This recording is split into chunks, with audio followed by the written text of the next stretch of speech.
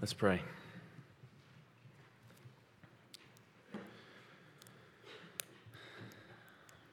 Father, would you convince us this morning that you will shine forth and that this is your world. And Lord, would you cause our hearts and our affections to be aligned with what you have defined as good and to be opposed to what you have identified as evil. Lord, cause us to be those who love your discipline, those who love your teaching. Make us feel it, we pray. And we ask it in Jesus' name. Amen. I would invite you to open your Bible this morning to Psalm 94. And as you turn there, I want to mention to you this story that was on the front page of this weekend's Wall Street Journal. The title of the story is U.S. to Rebels. Listen to Mom.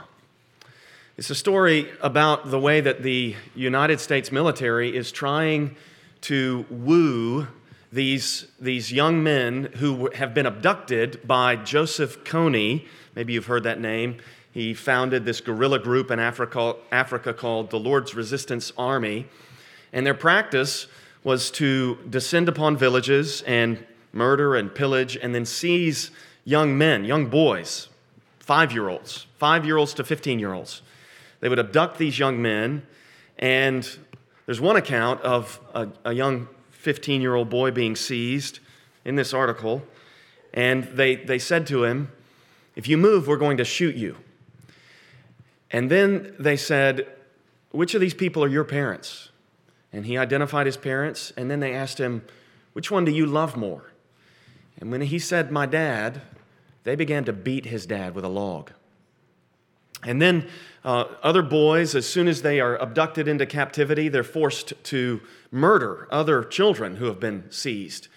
The idea seems to be that they want to so harden these young men and so force them to commit atrocities that they feel like they can never go back, they can never go home, and they can never be normal again. And I raise this because the first words of Psalm 94 can be shocking unless you're thinking about this kind of injustice. So look at Psalm 94, verse 1. O Lord, God of vengeance. We might not like to think about God as a God of vengeance unless we're thinking about somebody who's done the kinds of things that Joseph Kony has done. And then I think probably if you consider the kinds of things that Joseph Kony has done and the kinds of evils and atrocities that they've perpetrated, you might begin to resonate with the prayer of the psalmist. And he repeats it here in verse 1. O God of vengeance, shine forth. Now the psalmist, what he's asking, it's almost envisioning a long night. And what the psalmist is saying, to paraphrase something Derek Kidner wrote, he's saying there's nothing wrong with the sun. It's just that the night is long. There's nothing wrong with God's justice. It just needs to shine forth. And he continues here in verse 2, Rise up, O judge of the earth. Repay to the proud what they deserve. You can feel in the psalmist a sense of justice that has been wronged, right? The psalmist knows what right and wrong are. He knows what is just and unjust, and he's calling on the Lord to rise up and do justice. And then at the end of, or in verse 3, this question also assumes that this is not going to go on forever. Let's be very clear about what the question assumes. The question assumes that postmodernism is false, right? Because there isn't this indeterminacy. There isn't this lack of moral absolutes. The question in Psalm 94:3, O Lord, how long shall the wicked? How long shall the wicked exult? The question assumes there is wickedness, there is evil. And the question also assumes it's not going to last forever. It is not going to prevail forever. So in this story, what the U.S. soldiers are doing is they are flying helicopters over the jungle areas where these guys are in hiding, and they're dropping leaflets. And where they can, they'll get photographs of these boys as they were when they were abducted, and maybe photographs of their family members. And they'll print these on these leaflets, and then they'll print these messages on the leaflets, communicating to these men where they can go to be safe, where they can escape to. And then if they can record their mothers or their family members communicating, come home. Everything can be forgiven. You will be welcomed back. They'll play these on these loudspeakers, and they're trying to appeal to these men in their hearts, these hardened men who are abducted as children and forced to do horrible things. They're trying to say to them, come home. And so even as the U.S. Army appeals to this sense of right and wrong, because the assumption is these guys know that what they're doing is wrong. They know why they might not be able to go home, because they've done evil. And then they're offering forgiveness. It's a, sort of a parody of the Christian faith.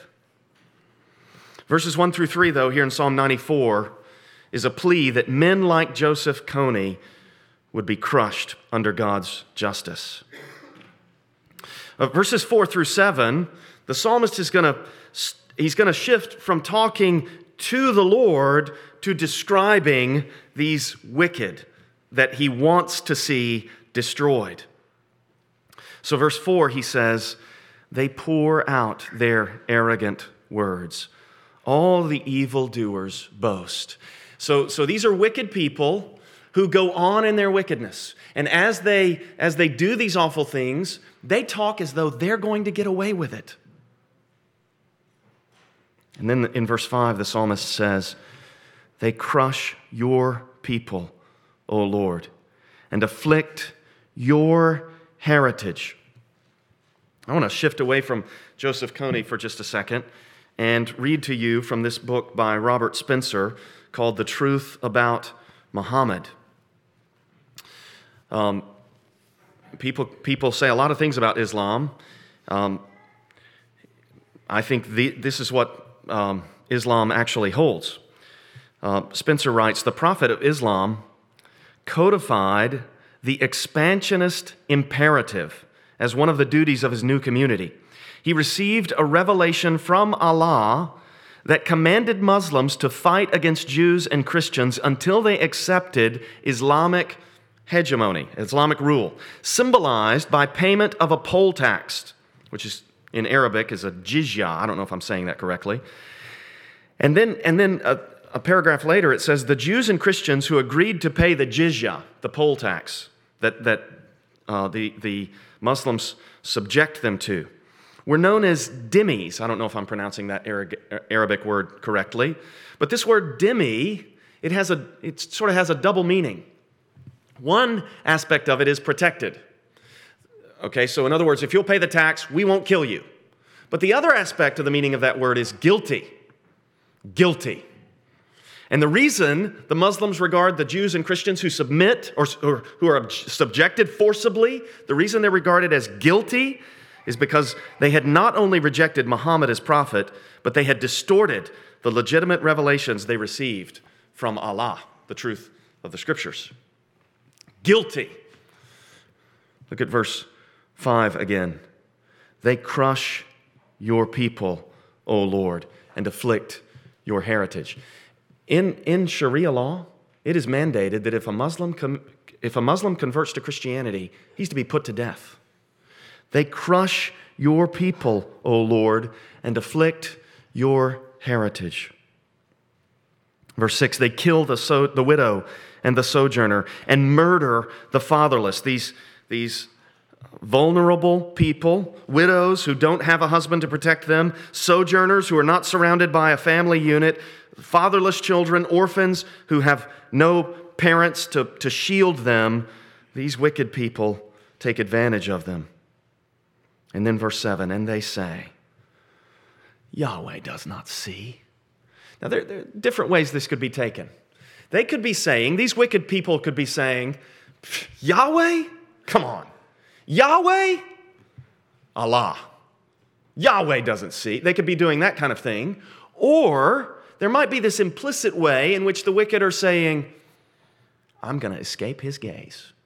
You can claim if you want that Yahweh is the Lord of the universe, but so far I haven't suffered any punishment. Yahweh does not see. The God of Jacob does not perceive. Okay, so in verses 1 through 3, the psalmist has called on the Lord to rise up and do justice against these wicked people that he then describes in verses 4 through 7, their way of life. And now in verses 8 through 11, the psalmist is going to address these wicked people. And before we go forward, I've been talking about people out there, right? I've been talking about the wickedness of Joseph Kony in Africa. And I've been talking about the wickedness of Islam out there. But we also need to recognize ways in which we think this way. Ways in which in our hearts there can be this callousness toward the fact that God sees what we do. And I would invite you to just survey the last week in your life and think about what you did and what was going on in your mind when you engaged in various sins that you committed. And I suspect that if we could look into your hearts, into your mind, we would all see there was no thought of the Lord. And you could put over that action in your mind, the Lord does not see. The God of Jacob does not perceive. Because if you thought he was watching, you would have acted differently. So this speaks to the wicked out there, but it also speaks to us. In verse 8, the psalmist is going to address these people engaged in wickedness. And he's going to address all of us who are sinners. And the last word of verse 7, it doesn't look this way in the ESV, but the last word of verse 7 is the same as the first word in verse 8. So you could translate verse 8, if you were to stay with perceive at the end of verse 7, you could say, perceive, O dullest of the people. And the language here to describe the dullest of the people and the fools who are being addressed there in verse 8 is the same language that we saw back in Psalm 92, where we read in verse 6, the stupid man cannot know, the fool cannot understand this. So these psalms are thematically related.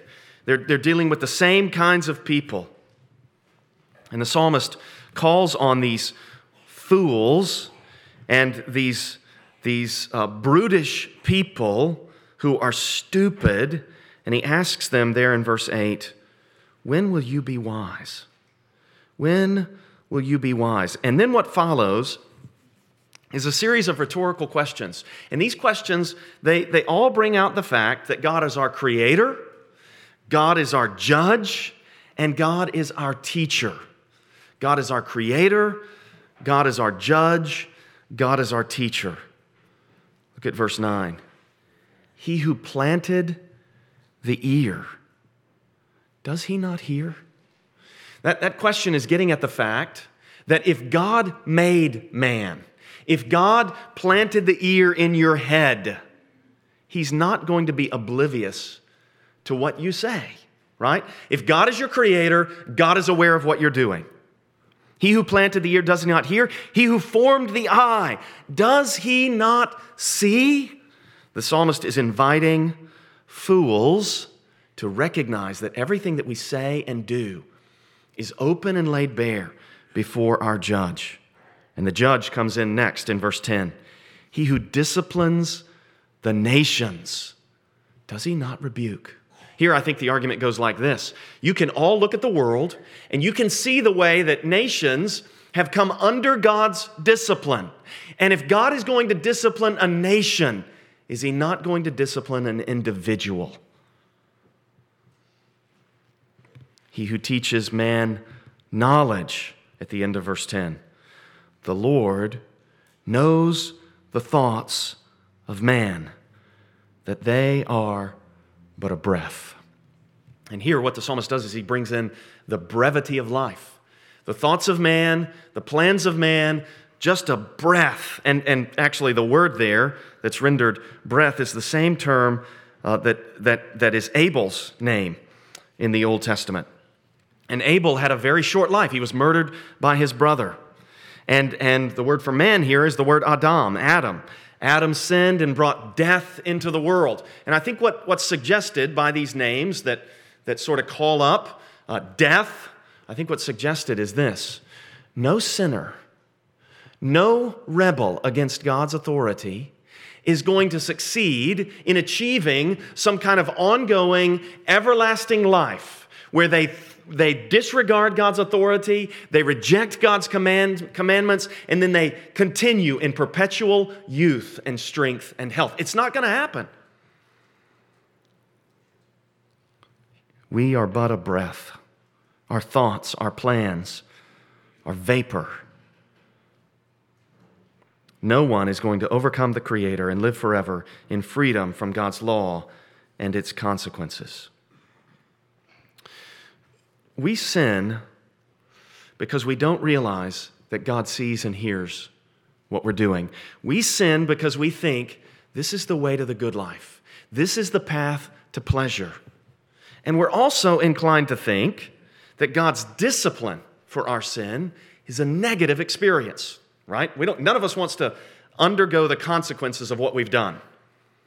We're inclined to think of discipline as negative. And here the psalmist is turning all this on its head. Look at verse 12.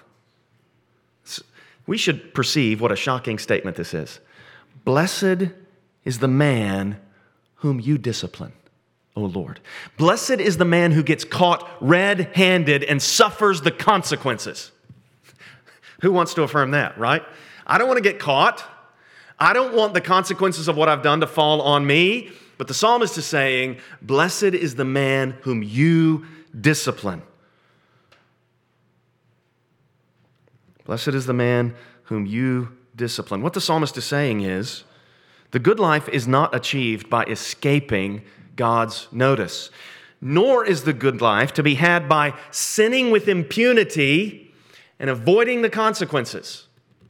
And when we spin out our fantasies, whatever they are, when we think about how all our friends can envy what we've achieved, and maybe we can enjoy all the pleasures that we've ever hoped for, or whatever, when we spin out those fantasies, what we're doing is we're thinking, if I could just sin with impunity, if I could be greedy with impunity, if I could be lustful and suffer no consequences, if I could be proud and not have to worry about people not liking it, if I could sin and get away with it.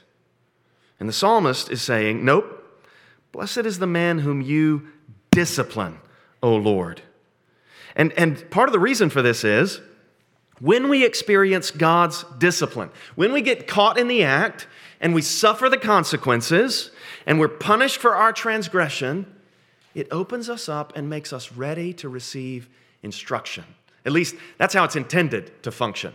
It's intended to bring us to a place where we realize that's not the path to joy. I need to learn the path to life. And this is the rest of verse 12.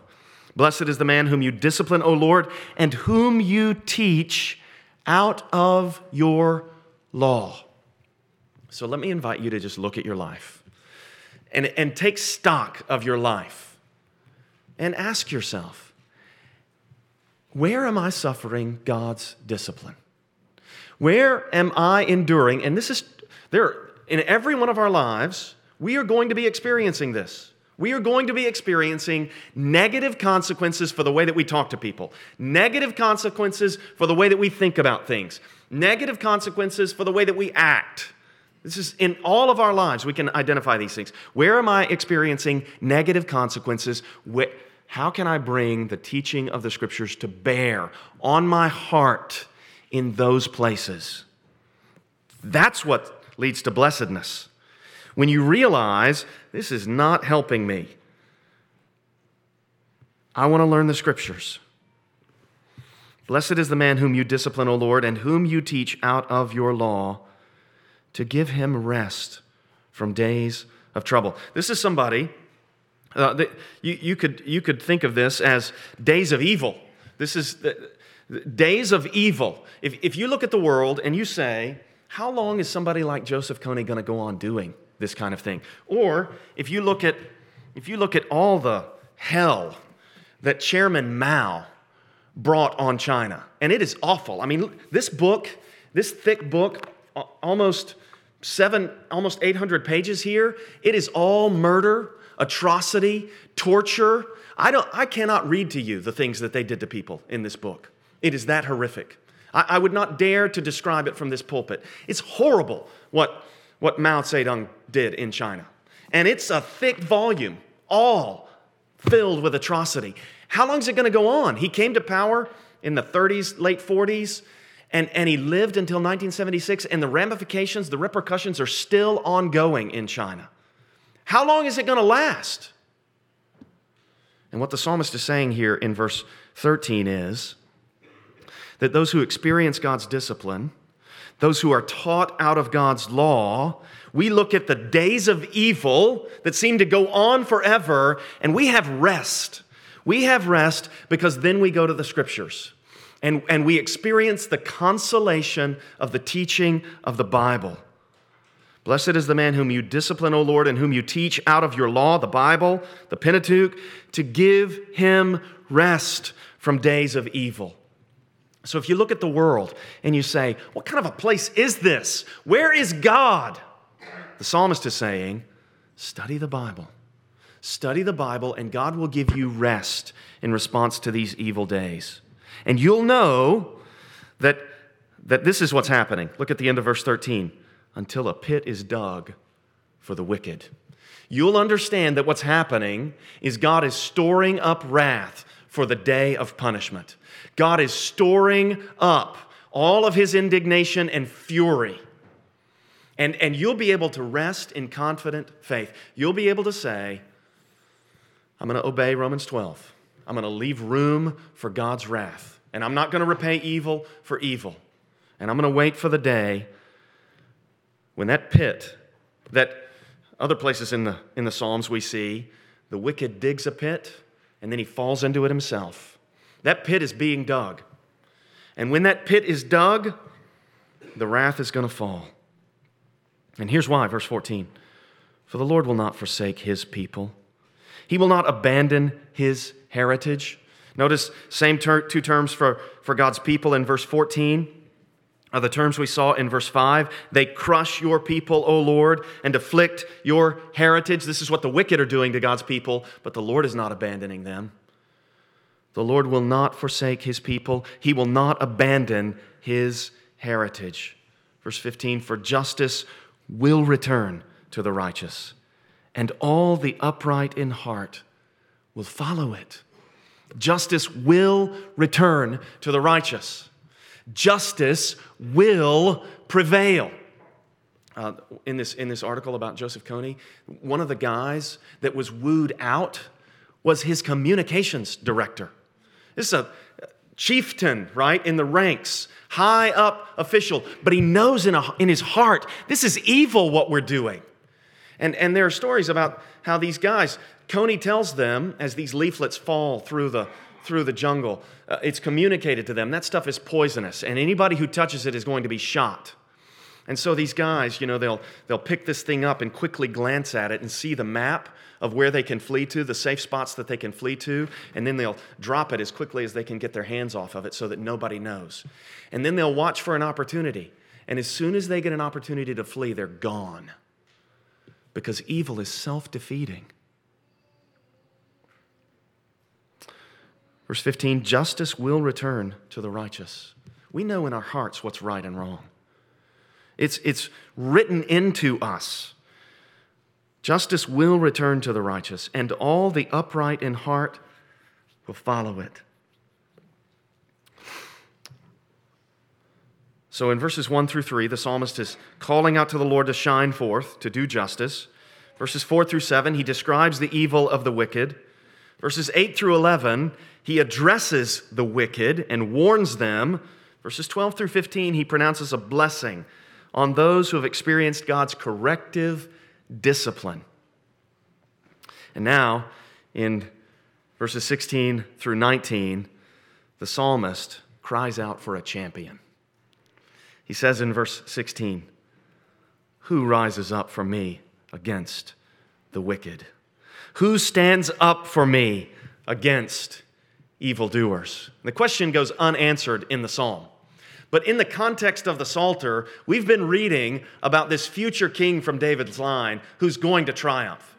And in the context of the Old Testament, there's all this hope of this coming divine warrior. This hope for this one who's going to come and he's going to visit retribution on God's enemies. He will definitively deliver God's people. He will be their champion. And what's remarkable about the way that this gets fulfilled in the New Testament is that the one who comes to defeat evil is also the one who took evil into himself and bore the full weight of God's justice against it to pay the penalty for everybody that'll turn away from it and put their trust in him. So we can answer the question, who rises up for me against the wicked? Jesus does. Who stands up for me against evil doers? Jesus has. He's the champion.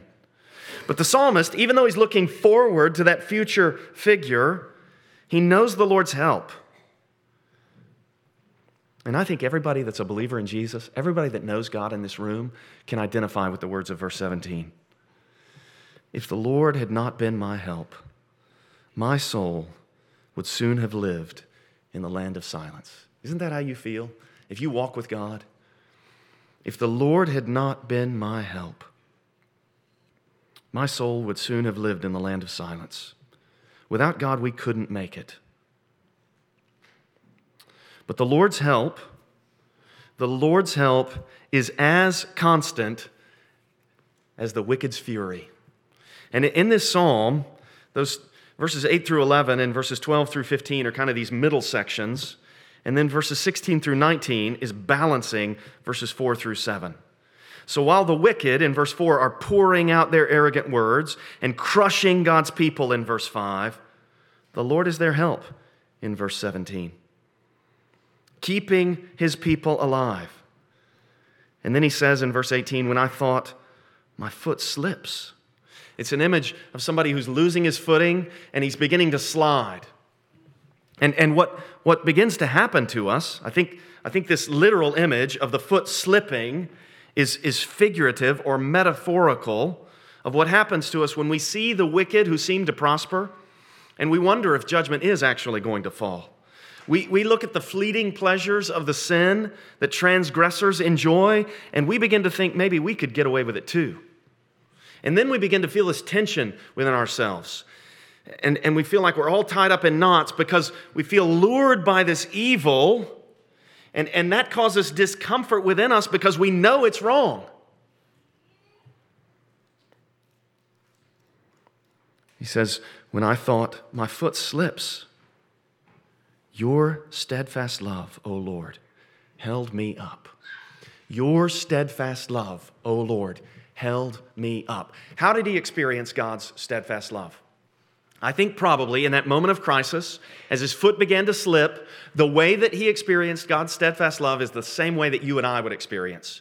And that is that the Scriptures come to mind. And the Scriptures and God's Spirit mediate God's steadfast love to us. That's what we need. We need God's steadfast love to uphold us, to sustain us, to keep us from plunging into wickedness. And in order for that to happen in our lives, we have to fight. You have to fight to know the Bible. You have to fight to retain the words of Scripture in your memory bank. And then you have to pray. You need to go to war with the sword of the Spirit, the Word of God, and the shield of faith. And you need to pray that God would enable you to be equipped in the moment of danger so that when Satan attacks, you're not standing there with no armor on, no breastplate of righteousness, no helmet of salvation, no sword, no shield, vulnerable, pierced through and defeated. You got to fight. You got to commit yourself to the discipline of meditating on Scripture. You got to commit yourself. You got to remind yourself, when I wake up in the morning, I want to fix my mind on the Word of God. I don't need to look at the weather app. I don't need to look at ESPN. If I'm going to turn on my phone, what I need to look at is Bible. That's the first thing that I need to put into my heart in the morning. And the last thing before you go to bed at night, look at the Bible. I think this is why Deuteronomy 6 instructs fathers to teach the Bible constantly to their children when you rise up and when you lie down. First thing in the morning, last thing in the evening.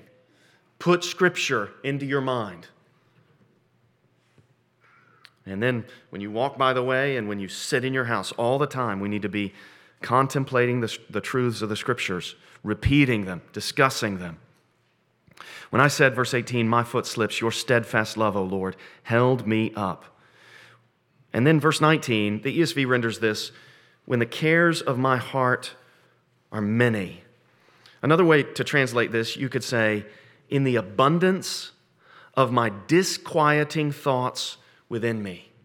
These disquieting thoughts. I don't know if it's feeling the tug of temptation, or if it's feeling, where is God's justice? Or maybe it's some combination where those get together and form this wicked cocktail that begin to make you think, maybe I should just go for it. Maybe I should just go ahead and plunge into sin. In the abundance of my disquieting thoughts within me, when the cares of my heart are many, second part of verse 19, your consolations cheer my soul. Consolation, I looked that word up. I put it into dictionary.com. Consolation, a synonym for that is comfort. Your comforts, the way that you console me. How does God console us? Well, he just said in verse 18, your steadfast love, O Lord, held me up. And then I think the consolations, he's going to go into it a little bit in verse 20. We'll get to that. But let's just stay here in verse 19 for a second and think about the way that God's comfort cheers our souls. This is comfort that stems from the knowledge that God sees. Verse 9, he who planted the ear. He hears and he sees. He who planted the ear, he who formed the eye. He sees, he hears, and he will judge. Verse 10, he who disciplines the nations, does he not rebuke? It looks attractive, but God's going to judge for that. And it comes from God's steadfast love. It comes from the good life that the blessed enjoy. I listened to this podcast. Maybe you saw it on Dr. Mohler's briefing email about hookup culture on college campuses. And this female sociologist is talking about the way that really what's happening here is women are being used. And this quote, she identifies, I don't think she's a believer, secular sociologist studying the way that college students are conducting themselves. And the guy, it's like the guy interviewing her is driven to ask the question, it almost sounds like you're saying this is the rape culture. And she says, yes, that's exactly what it is. The hookup culture is the rape culture. And I bring this up because the lady is saying what's absent from these interactions, these hookups, what's absent is kindness, affection, commitment, love. And I'm thinking to myself, marriage, right? The joys of marriage. Marital love is what is satisfying. Marital love is a consolation of the Lord because this is the good life, not that cheap, knockoff, perverse version of it that people are trying to get through a hookup culture that leaves them feeling used and raped.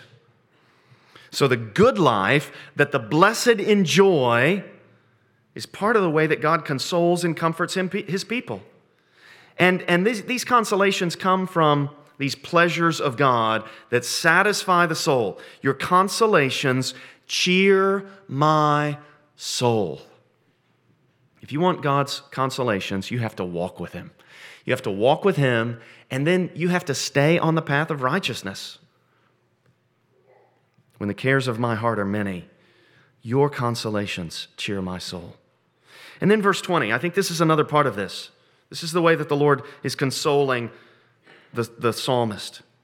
He goes back to rhetorical questions in this final section.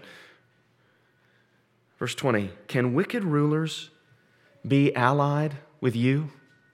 Now think about what he's asking. Are you going to make a deal with the devil? Can wicked rulers be allied with you? Are you going to make peace with evil? And then he goes on to describe about these wicked rulers a little bit more. Those who frame injustice by statute. Wicked rulers frame injustice by statute. In this book, The Truth About Muhammad, Robert Spencer recounts this incident in Muhammad's life where accusations were brought against one of his wives. And as a result of these false accusations, a requirement was introduced that 4 male Muslim witnesses must be produced in order to establish a crime of adultery. Okay, so in order to establish that somebody's committed adultery, you have to have 4 male Muslim adult witnesses. The result of that, I'm just going to read this paragraph from this book. It is even today, in lands where Sharia law is followed, it is even today virtually impossible to prove rape. Unscrupulous men can commit rape with impunity. As long as they deny the charge and there are no witnesses, they get off scot-free because the victim's account, the woman's testimony, is inadmissible because women's testimony doesn't count in Muslim places under Sharia law. And then he goes on, even worse. If a woman accuses a man of rape, she may end up incriminating herself. If the required male witnesses can't be found, the victim's charge of rape becomes an admission of adultery. That accounts for the grim fact that as many as 75% of the women in prison in Pakistan are in fact behind bars for the crime of being a victim of rape. 75% of the women in jail in Pakistan are in jail because they got raped. And they accused, at least according to this book, they leveled the accusation. They didn't have 4 male witnesses, so it became a charge of adultery against them. Those who frame injustice by statute, right? That is a wicked law that's on the books. Can wicked rulers be allied with you? Those who frame injustice by statute? Answer, no. No. Because for God to do that would be for Him to deny His own character, His own righteousness. For God to do that would be for Him to deny His love for His own people, things that He will not do. Verse 21, they band together against the life of the righteous and condemn the innocent to death. Again, we can think of this law that says that if somebody converts to Christianity, they die. That's a condemnation of the innocent to death. But the ultimate picture of this is Christ on the cross. They band together against the life of the righteous. Jesus is the righteous one. He is the innocent one, and they condemned Him to death. So for the Lord to make an alliance with wicked rulers, those who frame injustice by statute, would be for Him to agree with those who crucified Jesus. It would be for Him to make peace with the wicked, for Him to overturn His righteous standard, deny His righteous character. And then, under those circumstances, the wicked could get away with their sin, consequence-free. But the Lord loves His Son, who is righteous, and the righteousness of the Son is God's own righteousness. And this is why, verse 22, the psalmist can say, the Lord has become my stronghold, and my God, the rock of my refuge. We know what good and evil are because of who God is. We know because God has revealed Himself. And so the Lord is our stronghold. The Lord is our rock of refuge. And then the psalm ends in verse 23 where it began in verse 2. So verse 2, repay to the proud what they deserve. Verse 23, he will bring back on them their iniquity and wipe them out for their wickedness. The Lord our God will wipe them out. One valid answer, as we share the gospel with friends and neighbors, and they ask us the question, where is God as Joseph Kony commits these atrocities? Where is God as Sharia law seems to spread, as Islam seems to be multiplying and even outnumbering Christianity? I think I saw a stat this week that said by 2070, Islam will be the major religion in the world. They're multiplying fast, They believe in polygamy. They take multiple wives. They have lots of children. And Christians are being outnumbered in terms of birth rate. Where is God in all this? One answer, just wait. Just wait. He's coming. He's coming. Jesus is going to come on a white horse, and he's going to make all things right in accordance with his righteous standard. And then I think we ought to appeal to people's sense of righteousness. We ought to appeal to their desire for forgiveness. In this story about these men coming out of the jungle and coming home, there were two interesting rituals enacted by the home village of. In one of these cases, it's kind of a touching story. This man who's now 19, who was 5 when he was abducted, and then he found one of these pamphlets with his picture on it, and a picture of his daughter holding a letter that he had written to her. And over the years, they had found a corpse that they thought was him. And so they thought this man was dead. And then he comes escorted back into the village alive, and the whole village broke out in celebration.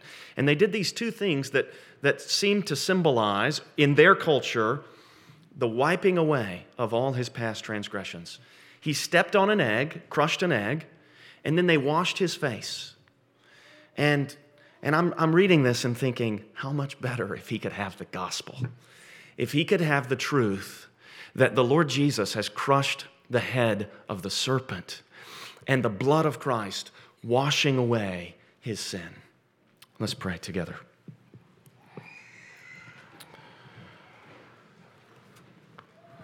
Father, you save sinners. And Lord, you will judge the wicked. Lord, we pray that you would cause us in our souls to hate evil, and cause that hatred of evil, cause the pain that is brought into people's lives to be what we think of when we are confronted with temptation. Lord, help us to see the ugliness, the ugly underside of that attractive exterior. And Lord, cause us to feel revulsion toward these wicked things that would tempt us away from you. Convince us, Lord, of your goodness. Console us. Cause us to be those who know what the psalmist is talking about when he says, your consolations delight my soul. And Lord, uphold us by your steadfast love, we ask. Make us those who trust you and who know that you are going to do what is right and you are going to satisfy every yearning in our hearts. We commit ourselves to you until that day. In Christ's name, amen.